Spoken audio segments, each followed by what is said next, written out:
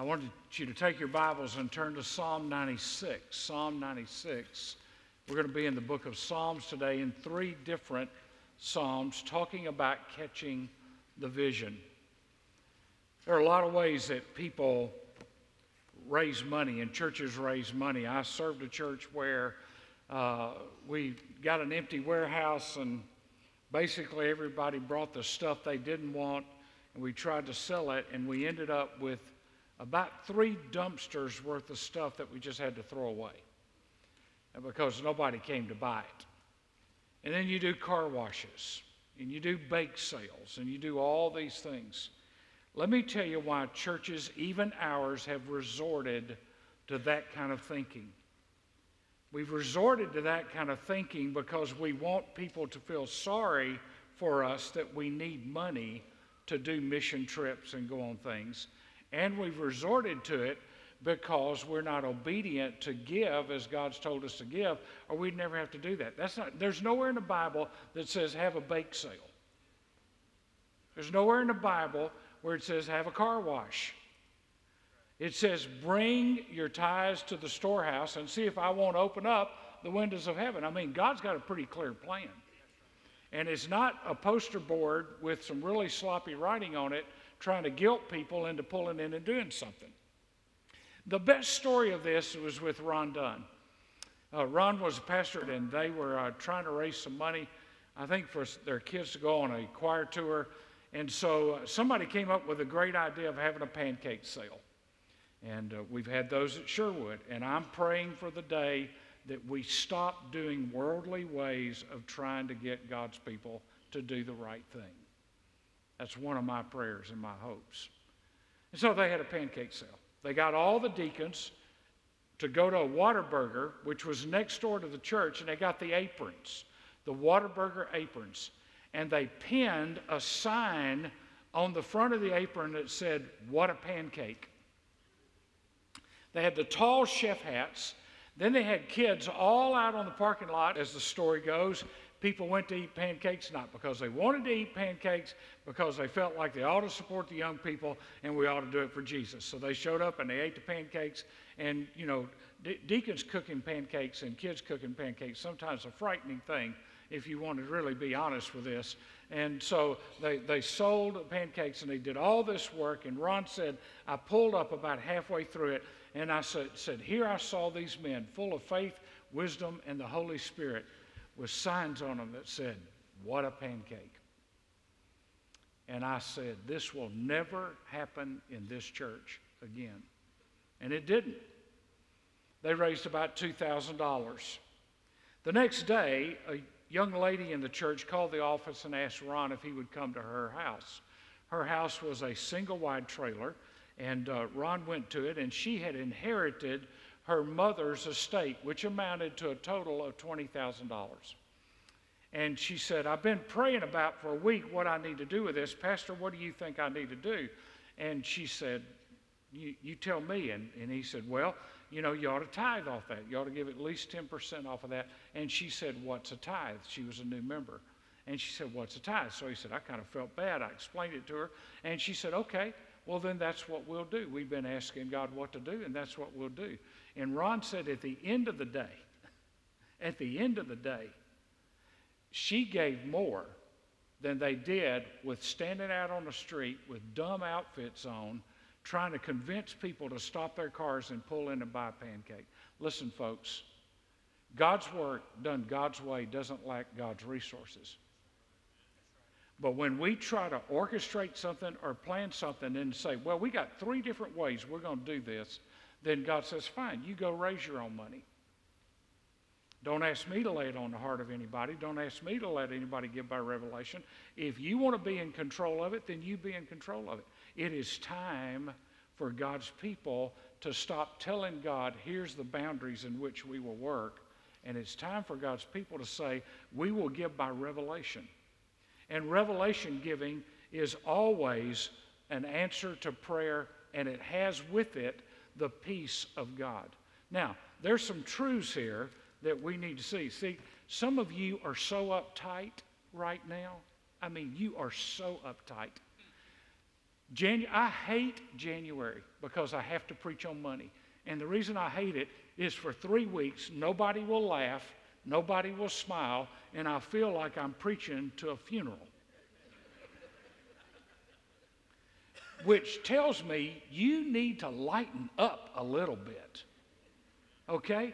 Laugh. It may make somebody think you're a giver. So lighten up and learn.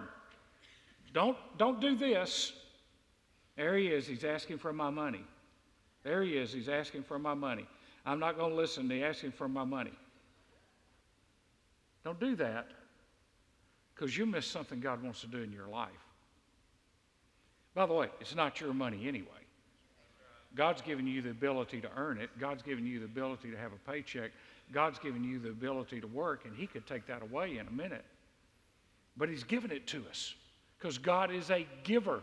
God so loved that he, 12 of you know that. God so loved that he. So if he's a giver and he's our God, then we ought to be givers who worship him. So there's some truths here that we need to see. You can think your way into different actions. But the other side of that is you can act your way into different thinking. You can choose to do something, even when you don't know how it's going to work. You can think your way into different actions, or you can act your way into different thinking. You see, our finances are a barometer of our heart. Now, the first psalm that we're going to look at is Psalm 96 and verse 1. That giving and worship go together. I want you to look at this. Sing to the Lord a new song. There's some people right now saying that shouldn't be in the Bible. Shouldn't be any new songs in the Bible. We all just sing the songs we used to sing. Well, if we're going to do that, we ought to find a tune that goes with Psalm 96, because that was a song.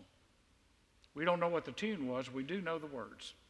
Sing to the Lord a new song. Sing to the Lord all the earth. Sing to the Lord. Bless his name.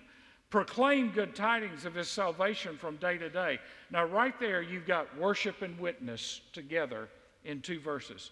Tell of his glory among the nations, his wonderful deeds among all the peoples. For great is the Lord, and greatly to be praised, for he is to be feared above all gods. So if we're going to tell of it to the nations, that's why we give to missions. That's why we're planting churches. That's why we're going into these cities. Now, 17 different strategic locations in the cities around America to plant churches so that the gospel can be heard where it has been evacuated because of white flight and crime and poverty and everything else. These guys are going into the hearts of cities and reclaiming the cities, because as a city goes, so goes a nation.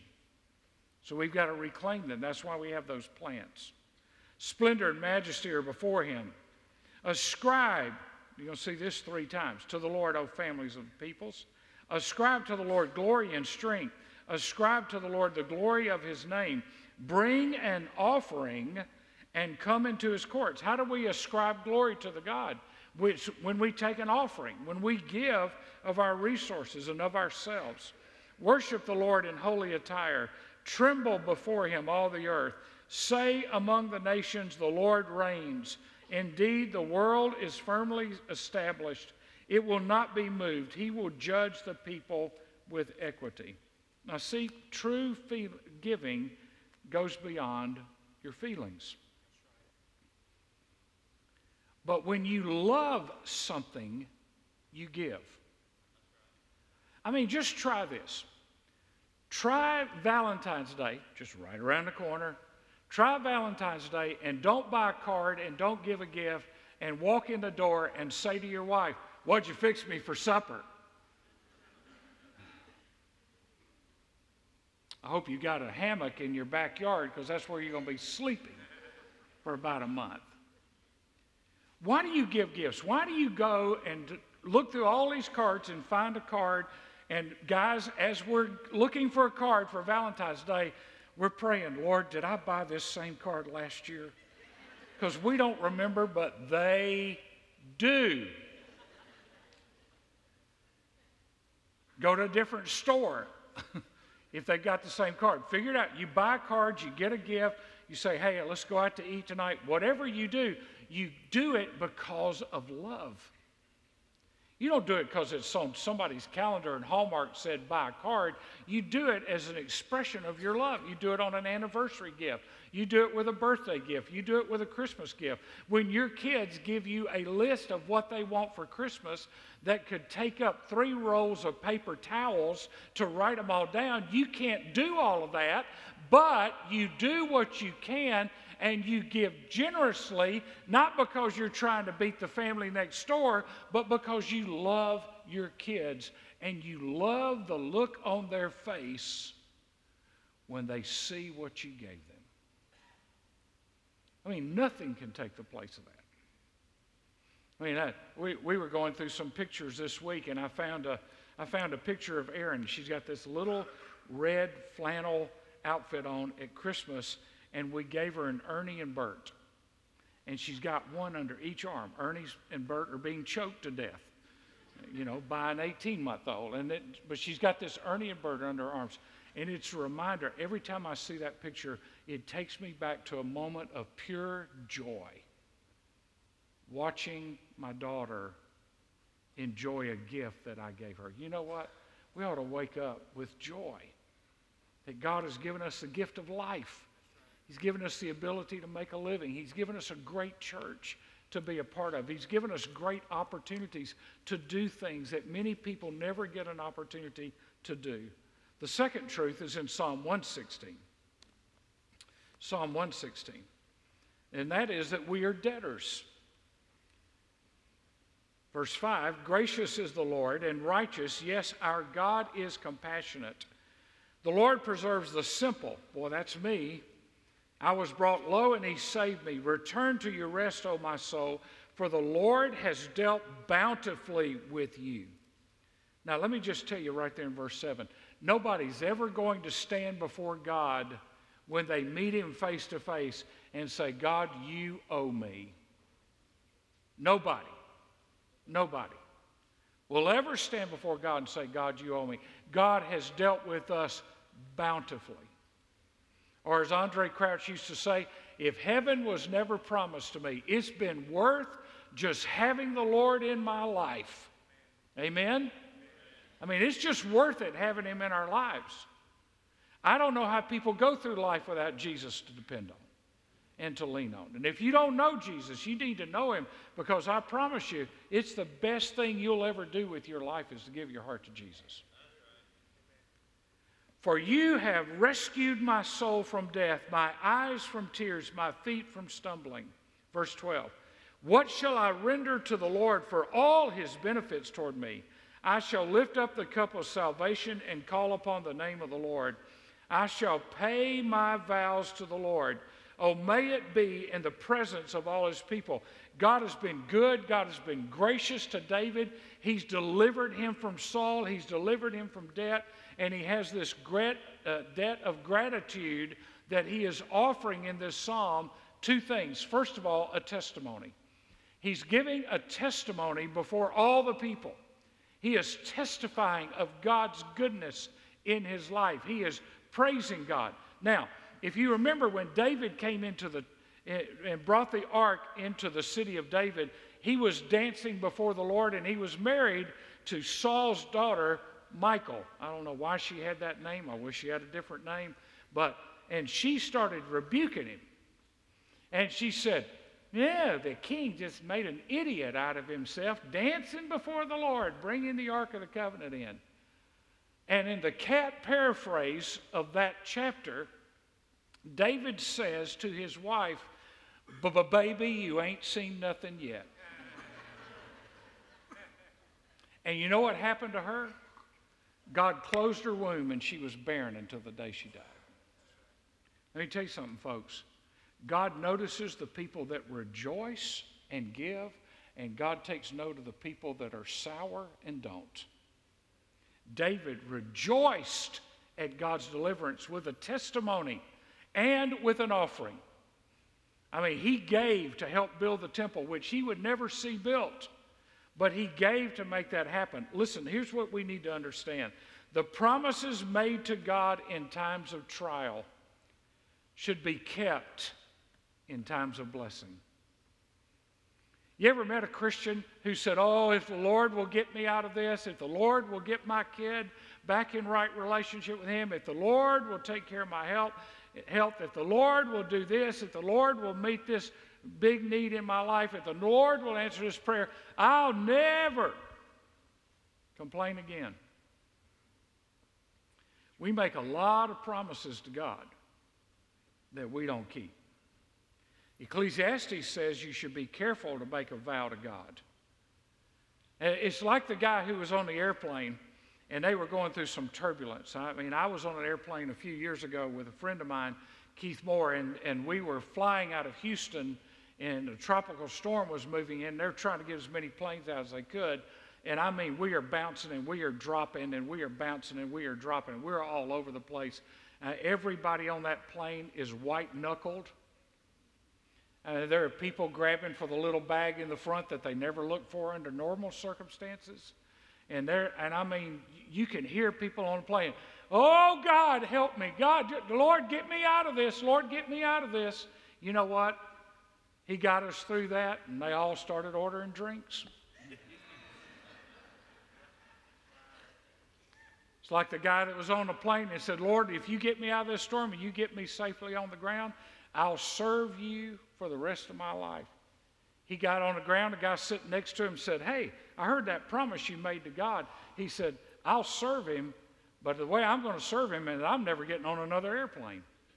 That's all I'm going to do. He got me on the ground. I'm here. That's all I'm going to do. We make promises to God sometimes in times of trial that we forget when God blesses us. Look at the testifying of tithes and offerings, Psalm 122. You got worship and witness together again. Psalm 122. I was glad when they said to me, it's not raining on a Sunday. Let's go to the house of the Lord. Have you noticed it always seems to rain on Saturday when people say, well, it's raining on Saturday. We probably can't go. I was glad when they said to me, it wasn't time change Sunday, so let's go to the house of the Lord. I was glad when they said to me, it's Easter, we ought to go to the house of the Lord. It's Christmas, we ought to go to the house of the Lord. No, the psalmist just said, I was glad when I got the opportunity to go to the house of the Lord. Listen, folks, this is the best day of my week, and not because I preach. And these are the best hours of my day, whether I'm preaching or not. I love to be in the house of the Lord. I love to be around God's people because I draw energy and hope and strength from it, because I see other people, all of us fellow strugglers. None of us have it all together. None of it have it as together as we try to pretend we do, and yet we come together for one purpose. Our God is worthy of worship. I was glad when they said to me, let's go to the house of the Lord. Now, our feet are standing within your gates, O Jerusalem, Jerusalem that is built as a city that is compact together, to which the tribes go up, even to the tribes of the Lord. By the way, you always go up to Jerusalem. That's why the Psalms of Ascent are in the Bible. Every road going to Jerusalem is a road going up. An ordinance of Israel to give thanks to the name of the Lord, for their thrones were set for judgment, the thrones of the house of David. They're to remember Jerusalem. Now, this prayer is twofold regarding Jerusalem. We are to pray for the peace of Jerusalem, and we're to pray for the prosperity of Jerusalem. For the peace of Jerusalem and for the prosperity of Jerusalem.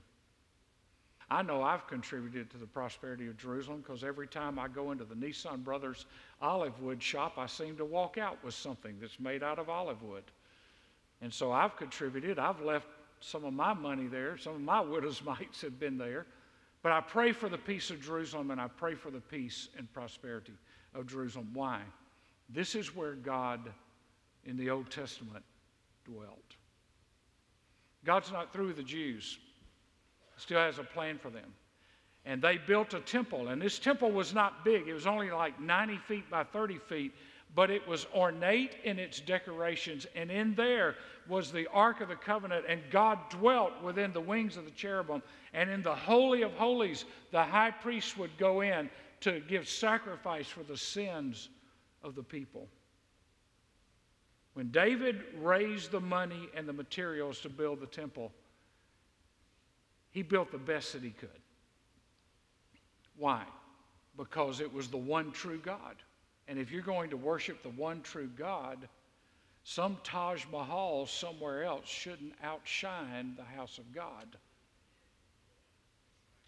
Some Mormon tabernacle shouldn't outshine the house of God. If we really believe, then we invest to show the world what we believe. Nelson Price taught me a long time ago, what you do with your buildings says what you believe about God. Because the lost world is looking to see if your God matters to you. I love this quote by John Simpson. John Simpson said, "An unkept, rundown, struggling church is a disgrace to any community and a dishonor to God." May peace be within your walls, verse 7, and prosperity within your palaces. Here's the deal. The people of God should set the pace in their community for sacrificial praise and giving. They should model by what they build and by what they do that God deserves the best. I mean, we should model that our God deserves the best that we can do.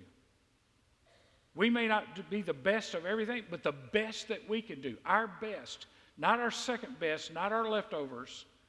But here's what happens in churches. And, you know, all these years I've preached in churches all across America. I've done pastors' conferences. We've done 30-plus Refresh conferences. And here's where the rubber meets the road. It's the next quote. Too often we want the church to give us a prime rib ministry on a hot dog budget. We want full service. We want everything for our children, nothing but the best for our kids, nothing but the best for our young people, nothing but the best for our senior adults. We want the best for everybody, but we don't want to contribute to make it the best. We want it on a hot dog budget. And you can't eat prime rib on a hot dog budget. So, as I said to the earlier crowd, some of them are still trying to figure out what I said. Put that in your hot dog bun and chew on it for a while. Don't say, I'm glad to be a part of a church that has incredible youth facilities and a Kids Rock area for children, and we have buses that can take, road buses that can take our kids places, a sports park, 80-plus acres, a school, a Hope Center where everybody in this community gathered to go out to do work of recovery and then watch the plate go by week after week after week, and in tithes and offerings and in Meet the Need, you do little or nothing. Because we can't continue to do or accelerate what we're doing if we don't accelerate the involvement in what we're doing. So, let's look at the last thing, the testimony of personal example. David wasn't cheap. Remember in 1 Chronicles 21, David was told by God to build an altar to Jehovah on the threshing floor of Ornan the Jebusite. And so he went, and he met with him. And Ornan said, I'll just give you this. I'll just give it to you. You can have it. If it's for the Lord, I'll just give it to you. And David said, I will not offer to the Lord that which cost me nothing. And David paid him full market price for the land. Full market price because he wasn't going to be cheap. Now, how is your personal example a positive witness? Number one, a sacrifice must cost you something. It's not a sacrifice if it doesn't cost you anything. If it doesn't require an adjustment on my part or your part, then it's not a sacrifice. It's not over and above. It's reasonable giving, not revelation giving. A sacrifice causes me to change my priorities or delay some things that I may want or not buy some things that I would really like to buy, but it's a sacrifice. Secondly, what you can spare or figure out is not a faith offering. What you can spare or figure out is not a faith offering. A faith offering is a prayed over gift where God gives you an amount and it specifically ties to that requires faith on my part, and that's going to require sacrifice on my part if I'm going to be able to do that. And then I'm going to have to trust God to make it happen. I make my adjustments, but I'm trusting God to make it happen. And He does things in ways that I can't explain. Why have we built all this? Why should we expedite the paying down of our debt, which we have done? We're knocking off significant amount of time on this every year because we're meeting our pledges. We can't do that if you don't do what you're doing. Why should we do that? Should we support church planting and free up monies as soon as possible for additional mission opportunities? Let me give you several reasons. We built for at least 50 years. Our old buildings lasted us about 50 years. The original worship center, which became the fellowship hall, used to sit right where the atrium is now. So when you walk out there, in the early days, the founding days of this church, people sat in a room that sat about 250 or 300 people, and they worshiped God. We tore that building down. It had fulfilled its usefulness. Our next worship center was what is now the fellowship hall. We filled that, and we were crammed. We had no place to fellowship. If you wanted to fellowship with somebody, you had to turn around in your seat and talk to the person sitting right behind you because there was no atrium. All there was, you empty out it into a hallway. And we were like sardines. So we built for the next 50 years. By the grace of God, and if we are good stewards, these facilities will last long after, decades after, many of us are gone and in glory. It's time to tear down some old and to build some new. Secondly, we built for generations to come. We built for generations to come. David never saw the temple. Well, he did. In the presence of the Lord, he saw it. But he prepared for it. We built for generations to come. Every time a couple walks into this church or a single mom walks into this church with a baby or a child or a young person, we built for them. As Steve Williams used to say, somebody paid for a parking space before I ever parked my car here. Somebody paid for a seat before I ever sat down in a seat in this church. Somebody made a way for me. We built for generations to come. Thirdly, David wanted a temple that would make the world stand up and take notice of his God. David did not build a monument to himself, which all kings do, go to Egypt. David didn't build a monument to himself. He didn't build a building called King David's Church. It was the temple to Jehovah God. He didn't talk about himself. He wanted to make sure that there was a place for God to be honored and for God to dwell in those days. David personally sacrificed. 1 Chronicles 22 and 29, we see the evidence of his giving. He says, because I have set my affection on the house of my God. He led by example. He challenged those who were blessed financially, the leaders, and then he challenged all the people as a whole, and they all offered willingly. Now, in your notes, there's 1 Chronicles 29. I want you to take that, if you're a young person or single and you're the leader of a one-person home that comes to this church, or you're a mom that comes without a dad or a divorcee or a dad, I want you to take this chapter. I printed it out for you because Chronicles is easy to miss. I want you to read it and pray over it this week and ask God, could God put my name on that page? Could God say about me that that is what is true about me? That we have given freely and wholeheartedly. Verse 12, wealth and honor come from you. Verse 14, but who am I and who are my people that we should be able to give as generously as this? Everything comes from you. Verse 16, as for all this abundance that we have provided for the building you a temple for your holy name, it comes from your hand, and all of it belongs to you. David said, it's only because of you that we're doing this. It is for your name, for your temple, for your dwelling place that we're doing this. Nothing is too good for our God. Now, I want to ask you to stand, and I want you to read an affirmation with me. An affirmation that I hope will be recorded, that I hope will be said of us 10 years, 20 years, 50 years from now if the Lord tarries. These are words that we should want to be a part of fulfilling so that one day in 2050 or 2060 or on the 100th anniversary of this church, they will look back and thank God that there were people that came before them that made a difference and provided a place for them to come and to bring their kids and to worship. Let's read it together. Generations from now, may those who stand here fill these seats and bring their children say of us, they provided these ministries for the glory of God. They had integrity. They gave willingly. They never wavered. Their hearts were loyal. We are blessed today because they obeyed the living God. Amen? Amen.